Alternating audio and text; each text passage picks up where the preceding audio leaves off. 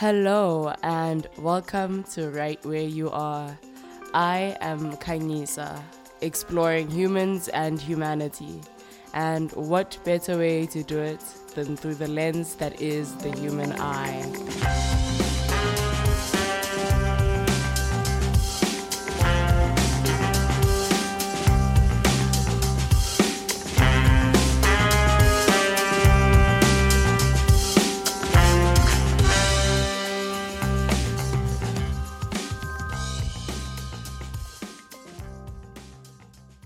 Welcome back to yet another episode of Right Where You Are, and welcome to Right Where You Are right now, like right over there in that exact moment in all of space and all of time. You are welcome right there. Before we get into the juice, into the content of this episode, I'd just like to make a few announcements. The first is on a joyful note, celebrating, because the stats for this podcast have gone up in the past couple of months. So I'd like to say welcome, a very big, warm welcome to all the new listeners. If you discovered this podcast in the past couple of months, welcome. And if you are new, if you're like brand new, this is your first ever rodeo, you probably don't know that we never have music on this podcast, but I'm trying things out. I'm figuring things out. I'm currently learning music, learning how to sample, remembering how to play the keys. And I thought, let's do this on the podcast. I'd like to have some fun with it. In the past few episodes, I've been borrowing external audio. And so I thought, I probably know how to do this. Let me try this out. Let's have fun with it. And I would genuinely love to do this a whole lot more in this podcast, to incorporate a whole lot more music and storytelling. The one way I put a whole lot of effort into this podcast is research, but I'd like to do it a whole lot more, add in a lot more music and fun and sound, and offer you the best content I possibly can. Speaking of me as a creator of content, I'd also just like to announce that I've set up an account on Buy Me a Coffee. And I'd like to ask you, as a supporter, as a listener of this podcast, I'd like to ask for you to help me out. I would really appreciate some donations if you enjoy my content, be it here on the podcast, on my blog, or on my Instagram. Please show your support by donating. The donations would be going towards a WordPress subscription for the Learner Human blog, which costs $48. And they'd be going towards a domain for the Learner Human blog, which costs about $12. And it will really, really, really help to have your support in doing this thing and keeping my craft alive, be it for this podcast or for the blog or for my Instagram. And this is not a whole lot. Altogether, it's like $60. It doesn't cost a lot. USD, by the way. And I could probably afford all of that if I put aside money for like a month or two. It's not a big deal, but I am working on a student budget as an undergrad university student. But more than anything, I desperately want a new phone, because the phone I'm using now, I've been using since 2018 and it's been giving me problems. Like, I have an iPhone with a home button and that home button doesn't even work. Tragic.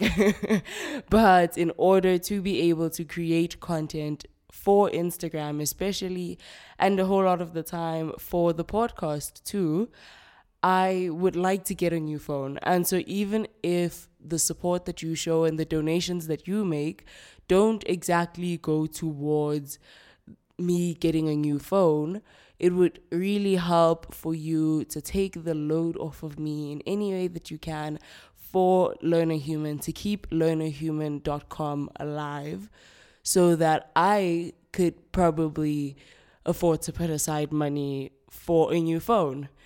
Whatever. Let's see how it works. But I would deeply, deeply appreciate your support. Please help me out. Show some love on Buy Me a Coffee. I will leave the link for my Buy Me a Coffee account in the description.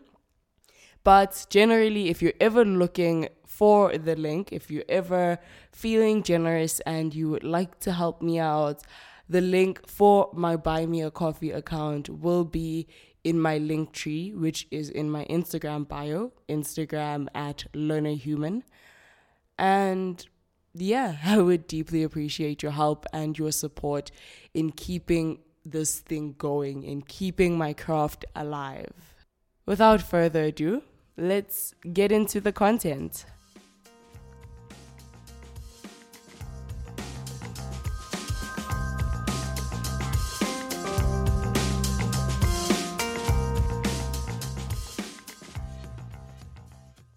So, when I told my partner about the idea of starting a Buy Me a Coffee and wanting to be supported by you as a part of my digital community, as a part of my community, I told him that I'd like to be supported in this way, monetarily, right, money-wise.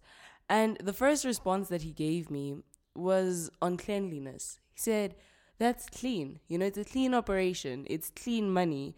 I'm doing it in a clean way.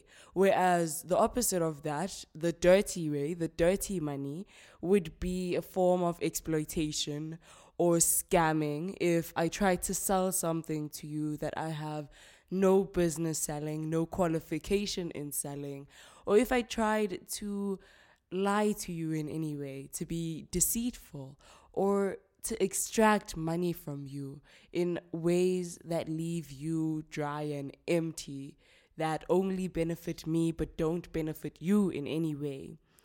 And so his response on cleanliness got me thinking about the notion of dirt. So that's what I want to talk about today. I want us to have a conversation on dirt.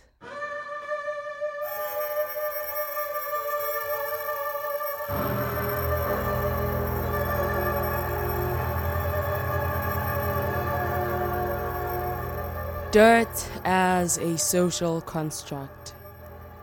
Dirt as that which we despise, that which we reject, abject, and expel, because dirt is other. It contaminates us, rids us of our cleanliness, and therefore our belonging within social order. For this reason, modern man avoids dirt, the very dirt that grows the food he eats, the same dirt he expels as a function of his eating. He tries by all means to never touch the dirt from which his sustenance comes. He avoids the very dirt that built the structures in which he resides. He even wears rubber and canvas to protect his precious feet from the dirt on which his standing is supported. Let's talk about it. Let's talk about dirt. The notion of dirt plays a very big part in our axiology. It tells us a lot about what we value and what we don't, fitting perfectly into our ethics and aesthetics.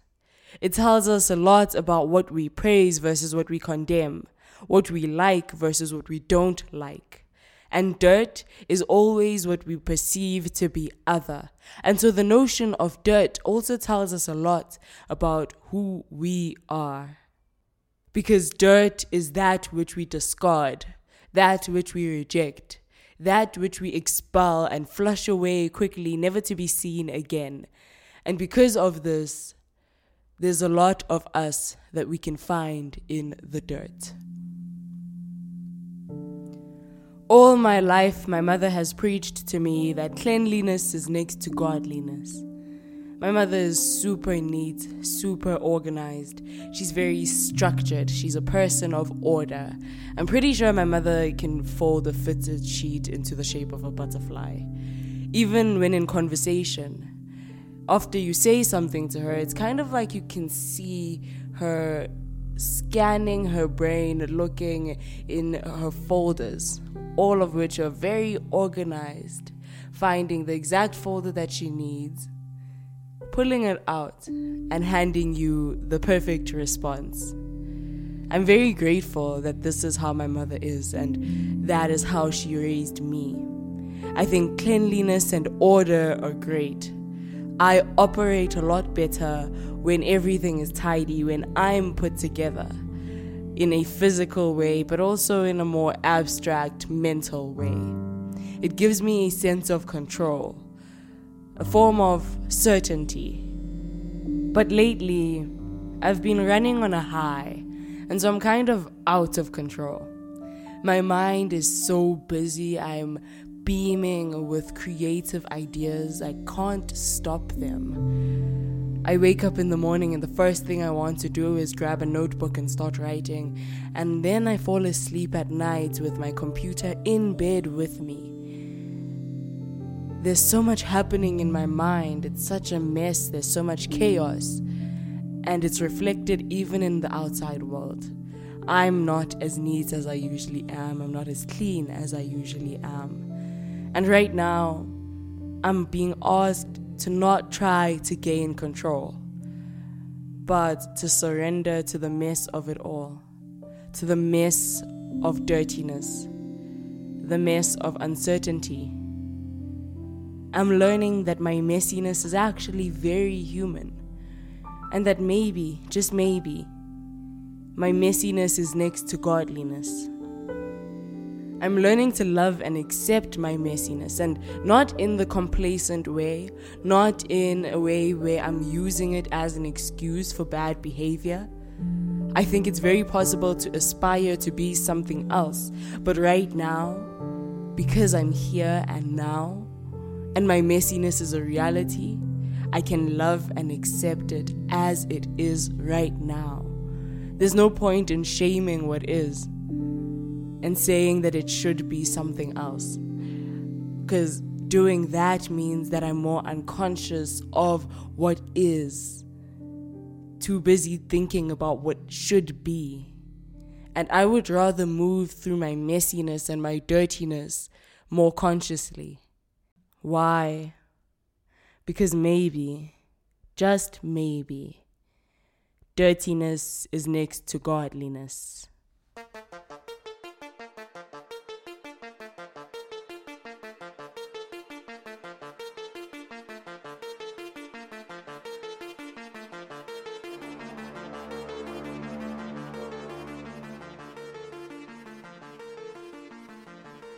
Let's be honest.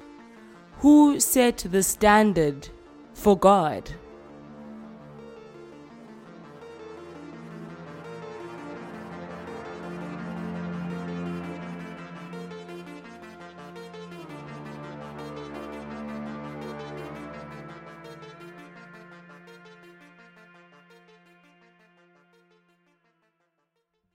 From here, I could take the easy route.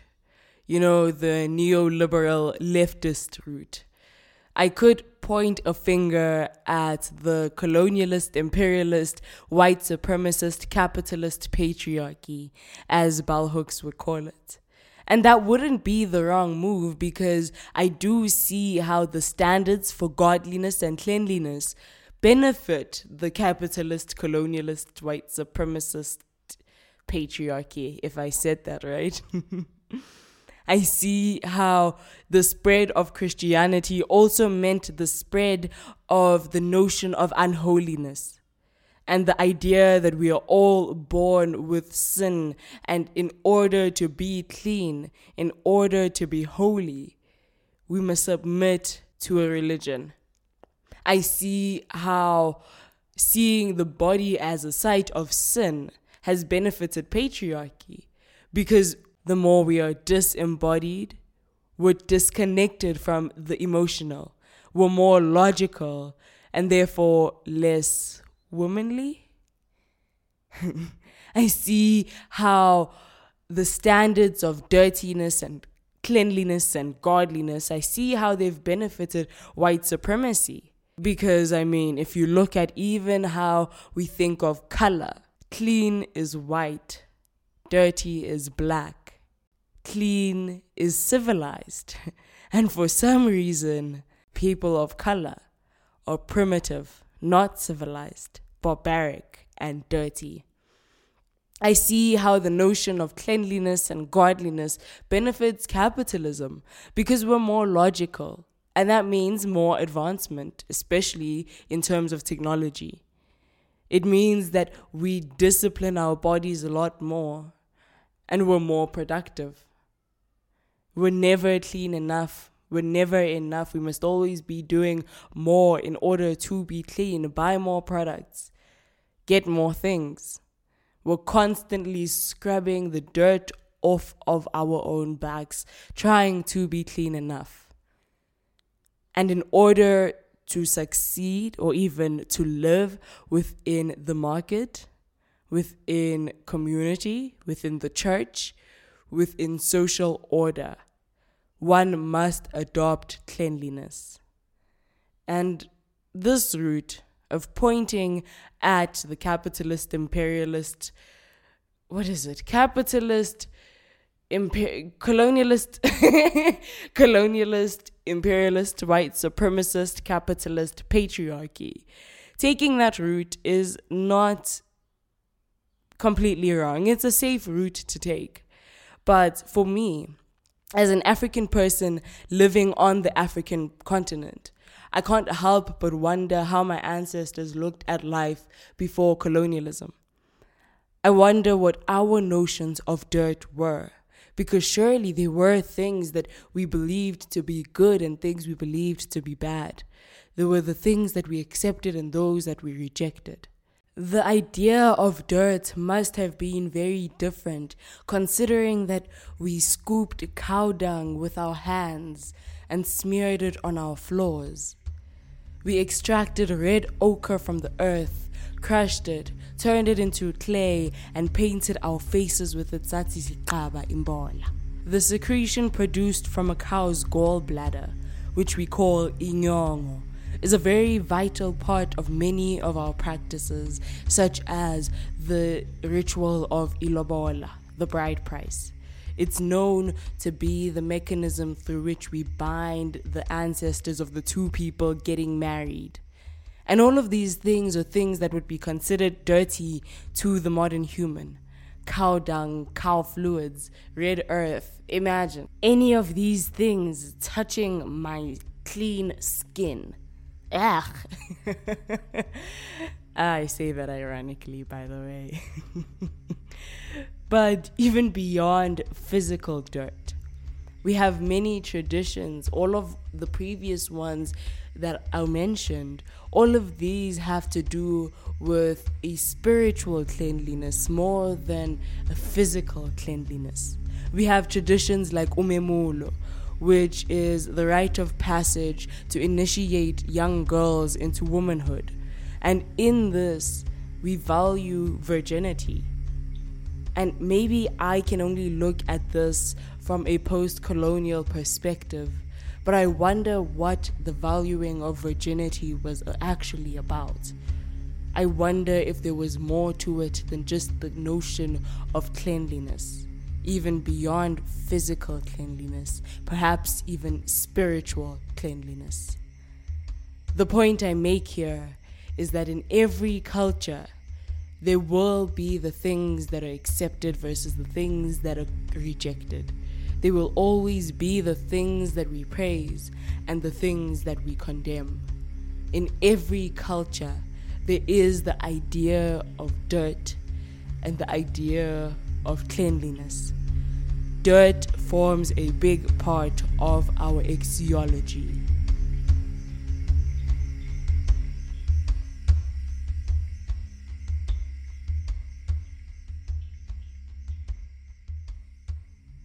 Now, let's take the idea of dirtiness further and beyond physical. In 1966, the anthropologist Mary Douglas published a book called Purity and Danger.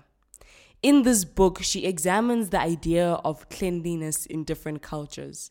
She makes a connection between modern day hygiene and the rituals of indigenous peoples worldwide. She notes that a very common practice within indigenous people all around the world is cleansing of spirits, the cleansing of air, of imimoya, of energy. She notes that in indigenous cultures, this practice of cleansing spirits is as common as in modern culture sanitizing your hands or using toilet paper or spraying an aerosol in the bathroom. This goes to show that dirt is not objective. Mary Douglas says, it is never a unique, isolated event. Where there is dirt, there is system. Dirt is the byproduct of a systematic ordering and classification of matter, insofar as ordering involves rejecting inappropriate elements. Close quote. Mary Douglas also notes how the modern human, and I love that she speaks of the primitive human, the more indigenous people, and she seems to speak of them in a more respectful way. And then she speaks of us, we modern humans, in a more condescending way. But she notes that the modern human treats material that leaves the body as dirty and some material as clean. So, for example, I would happily touch my tears, but I would never touch my own shit. She notes that bodily functions usually have their own designated places and they need to be enacted in these correct places. Like human secretion, it takes place in its own designated place. We've built the sewage system so perfectly that you can shit and you never have to see your shit again after that. Even corpses are placed in their specific designated places, and to see a corpse outside of its designated place, which is in science or in the church, that's weird. Corpses must be where they belong. Even things like birth. Women must give birth in the designated areas for giving birth. Even when we eat, we have designated places for eating because those are the places that are clean, and every other place is not good enough for eating. This separation of places for bodily functions draws a boundary between the human and the animal, or the civilized and the primitive. And therefore, the body becomes a symbol for general order in society. And so we reject everything that lives outside of this social order.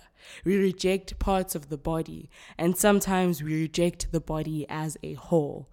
I'm thinking of this in terms of Christianity and how the body and the flesh is a site for sin. Even in Cartesian dualistic thinking, even in philosophies that date as far back as Plato, who thought that the mind is more valuable than the body because the body might just be deceiving us. This makes me think also of Michel Foucault. If you know, I am a big fan of Foucault and his work, and he's done a lot of work thinking about institutions and power, and how even in the book Madness and Civilization, he goes to think about what we believe to be clean, which is the civilized, and dirty, which is madness, and how we have specific places where the dirty must go, even in Discipline and Punish, where the place for the dirty is the prison or the asylum, and the clean is what belongs within our society. in Discipline and Punish, he speaks a lot about how, because of this ordering of cleanliness and dirtiness, of the normal person versus the deviant person, we have this tendency then to want to project ourselves as being the normal person and therefore rejecting impulse. How we learn to survey ourselves and regulate our bodily functions and discipline the body so much so that we might just not be ourselves anymore. The notion of dirt and clean creates order. And I mean, it makes sense because we need order in order to have societies. We need order so that we can have power relations. We need to know what is praised and what is condemned in order for there to be power dynamics. And that makes me wonder if this is what Foucault meant when he said that where there is power, there is resistance. Because the power here is that which is clean. And maybe by rejecting the dirty, that is a form of resistance against something.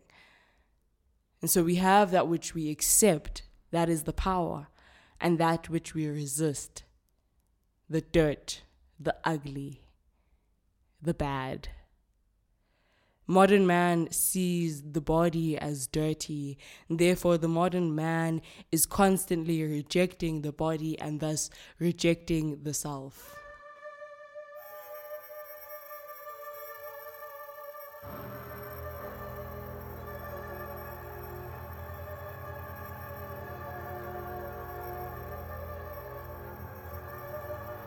There looms within abjection one of those violent, dark revolts of being, directed against a threat that seems to emanate from an exorbitant outside or inside, ejected beyond the scope of the possible, the tolerable, the thinkable. It lies there, quite close, but it cannot be assimilated. It beseeches, worries, and fascinates desire, which nevertheless does not let itself be seduced. Apprehensive, desire turns side. Sickened, it rejects. A certainty projects it from the shameful. A certainty of which it is proud holds on to it, but simultaneously, just the same, that impetus, that spasm, that leap is drawn towards an elsewhere as tempting as it is condemned. Unflaggingly, like an inescapable boomerang, a vortex of summons and repulsion, places the one haunted by it literally beside himself.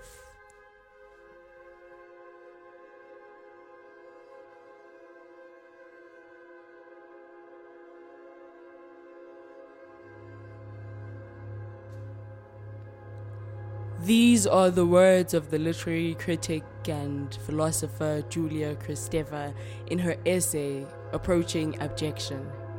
This concept of abjection, theorized by Kristeva, is a human reaction of horror and vomit and just, puke, no. This sense of rejection of something. It is the reaction that occurs when there's a breakdown in meaning within the symbolic order. Kristeva draws this notion of the symbolic order from the theories of the psychoanalyst Jacques Lacan. The symbolic order is the order in which we all exist, the unsaid yet agreed upon rules of society, and all of us are initiated into this unsaid order as soon as we are initiated into language, as soon as we are able to distinguish between self and other. Abjection occurs when there's a loss of distinction between self and other, between subject and object. The primary example of what causes this reaction of abjection is a corpse. Because a corpse is a body, and we know that this body was once alive, but it no longer is. And so there's a breakdown in meaning This body was once alive, so in some way it is self, but it is also dead, so it is other. And the lines between self and other are blurred. It's a reminder of our own materiality and our own mortality. There are other examples of abjection and objects that bring about this reaction of abjection, like seeing an open wound, like seeing shit, like seeing rotten fruit, because we know that this is a thing that is usually eaten, but as it is, it's causing me disgust. When we see sewage, and according to Kristeva, even the skin that forms on the surface of warm milk.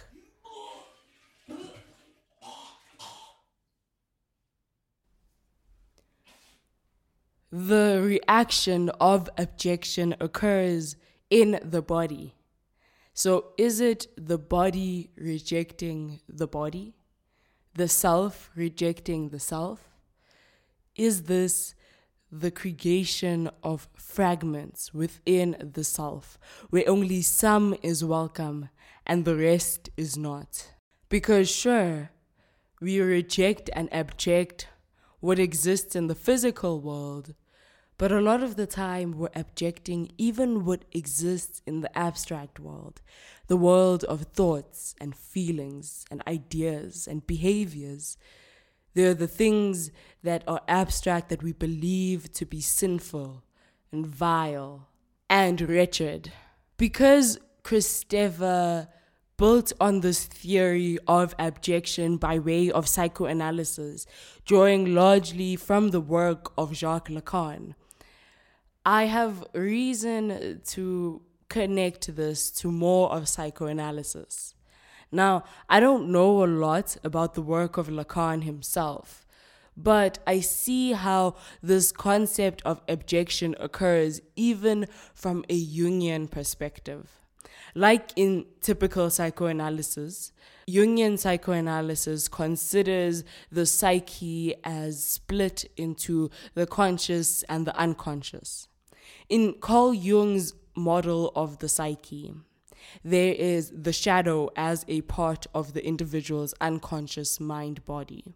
And in my experience, the process of rejecting things and tucking them away neatly into the shadow, the process of relegating to the shadow, is often one of abjection. Often there are things within us that we expel so quickly and flush them away so that we never have to see them again, and we spray an aerosol, pretend that they don't exist, far gone into the shadow, often to maintain an organized ego, and a lot of the time to maintain the organized social order.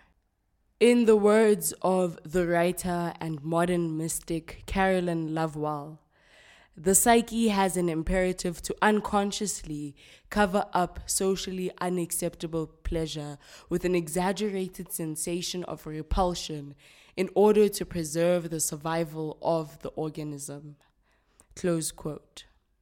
To share with you an example from my own life of this process of rejecting, abjecting, and relegating into the shadow. I have a rather petite physique, but there have been times in my life where I look down at my belly and I believe that it's too big. And when I believe such, I can feel occurring in my body the sense of abjection, because a big belly is not a good thing according to the social order. And so I can feel in my body rejecting itself. I'm like pushing away what is. I'm like, no, this thing is bad. It's ugly. It's disgusting. I don't want it to be part of my body. The self rejecting the self. The self expelling the self. Another example I can share with you, because this one I experienced a whole lot as a dark-skinned person, especially as a dark-skinned woman. For a long time, I've believed that I'm not beautiful enough because of my dark skin, and therefore I'm not feminine enough. And in this process, I have felt the self rejecting itself, trying to exorcise the darkness from my skin with every product and every remedy.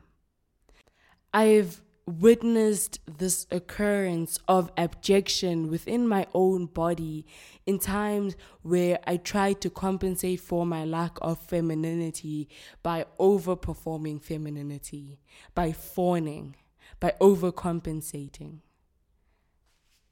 I've experienced this occurrence, this reaction of abjection every time in my life where I tried to be something else or someone else in order to be more clean, more feminine, more put together, more smart, more logical, less messy, less over emotional, less sensitive, more organized, more logical, more put together and straightforward. Every single time in my life where I've tried to be something that is not me, this occurrence of abjection bubbled in my body because in trying to be something else, I was rejecting what already is. I was rejecting the self. So now I'm in a place where I'm learning that I'm not always the most put together person. I'm not always the best, more stable. I'm not at all emotionally stable. I'm not the most logical person. I'm not the most academic person. I am a human. I am an animal. I am dirty. I am sinful. I am vile. I am wretched. Because my dirtiness is next to godliness. I am dirty, sometimes physically. I am dirty. Sometimes I like to play in the soil, run around in the rain. I like to walk around barefoot. All of us, we sit down on the toilet, spread them butt cheeks, and we shit. And guess what? That is us, no matter how much we pretend to be clean and civil and human. That is us. And now I want to note here that I'm not advocating for abandoning hygiene or advocating for abandoning structure or organization or discipline. No.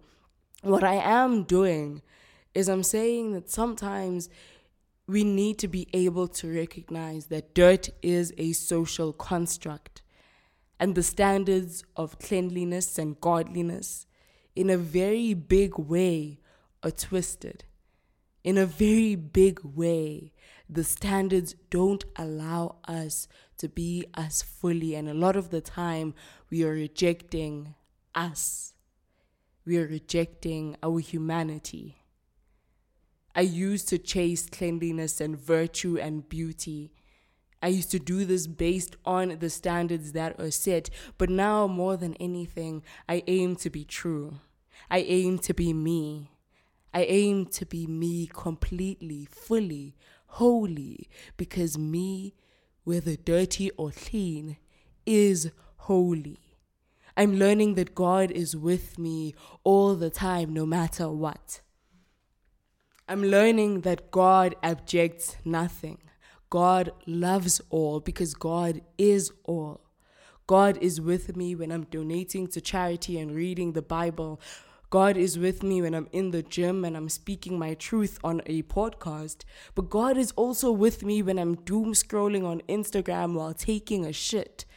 God is also with me when I'm binging Netflix and stuffing junk food in my face. God is with me when I'm sinning.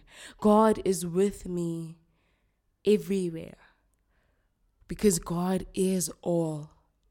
God is omnipresent. And for the fact that something exists, be it good or bad, it is God. There's the saying by the historian Professor Yuval Noah Harari, where he says that biology enables and culture forbids. Dirt is a part of my nature. My biology enables dirt. My humanity enables dirt. And it is only culture that forbids my dirt. I am the dirt. I'm such a firm believer of dust to dust, ashes to ashes. I'm such a firm believer of the fact that we come from the soil and we were sculpted from clay. I am the dirt. Dirt and dirtiness is the reason I am alive, because dirtiness is next to godliness. I want to close off this episode with the words by Professor Yuval Noah Harari from his book, Sapiens, A Brief History of Humankind. He says, "Culture tends to argue that it forbids only that which is unnatural. But from a biological perspective, nothing is unnatural. Whatever is possible is by definition also natural. A truly unnatural behavior, one that goes against the laws of nature, simply cannot exist. So it would need no prohibition." Close quote. You have been listening to Right Where You Are. In today's episode, we covered dirt. Dirt as a notion, as a phenomenon, but most importantly, dirt as a social construct. We spoke about why it could be beneficial for us to welcome dirt into our lives. Next week, we'll talk about how ironic it is that I presented a talk on the concept of dirt in a rather clean manner by way of my use of academic research and credible sources. Very ironic. But until then, welcome to Right Where You Are.